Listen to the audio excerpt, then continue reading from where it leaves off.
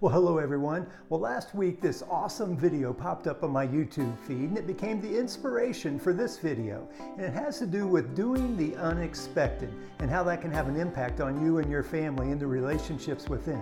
So let's check it out.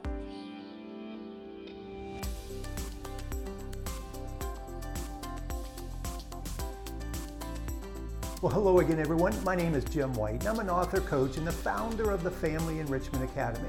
But more importantly, I'm a parent just like you. Well, as I mentioned in the opening, last week this YouTube video popped up that just inspired me to do this post on doing the unexpected. Now, before we jump into it though, I did want to let you know that I do have a free resource available for you on our website, and it's 10 questions you should never ask your teenager. Think of these as like conversation killers. And then there's 10 great questions as well. These are the conversation starters. So be sure to check that out at FamilyEnrichmentAcademy.com. So anyway, back to this video. So I'm scrolling through my YouTube videos and up pops this scene with it was a t-ball game. It's a bunch of little kids, 5-6-year-old kids playing t-ball, and it says, wait for it. And up the bat is this little girl, and she takes her swing, hits the ball off the tee, and starts making her way down the first baseline.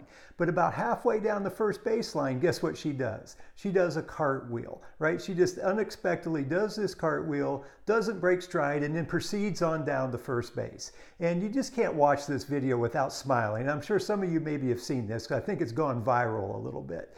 But anyway, as I was watching it, the idea of being playful and doing the unexpected kind came to me. And I thought, I need to share this and encourage people to follow this little girl's lead. I mean, to do that unexpected thing is a way to build relationships within your family, build connection, and to add a little playfulness, right? And to add that, and playfulness is one of the 9 strategies that I share that's a great way to build connection. So try to do something playful or unexpected at some point. So I've got a few ideas to kind of get your mind going a little bit. So let me share with you a couple things that I jotted down. That's something that you could do unexpectedly.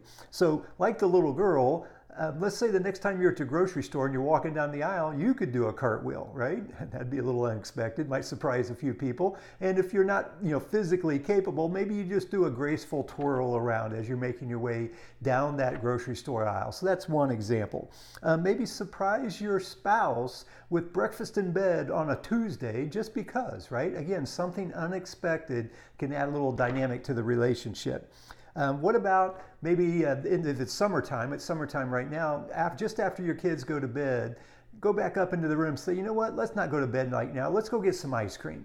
So again, break that pattern, do something unexpected. Maybe write a note for your child, or you could do this for your spouse as well. And then just leave that note on their pillow, or maybe tape it on the mirror in the bathroom. Again, something that you haven't done before, unexpected that you could do. You go to the pool, challenge your son or daughter to a cannonball contest. That would be a little out of character potentially for someone. Or, rather than dinner, you could have what we used to call it breakfast for dinner. You do breakfast food at dinner time.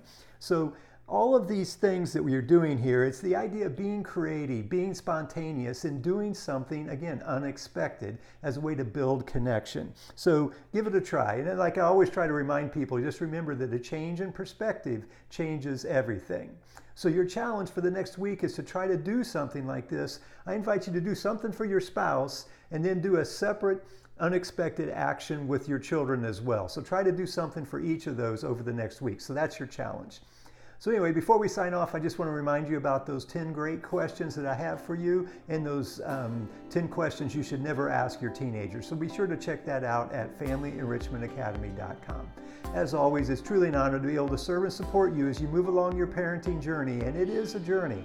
And adopting that growth mindset and stepping out of your comfort zone a little bit is part of how you grow and develop as a parent. So that's part of what this video is about today. So give it a try.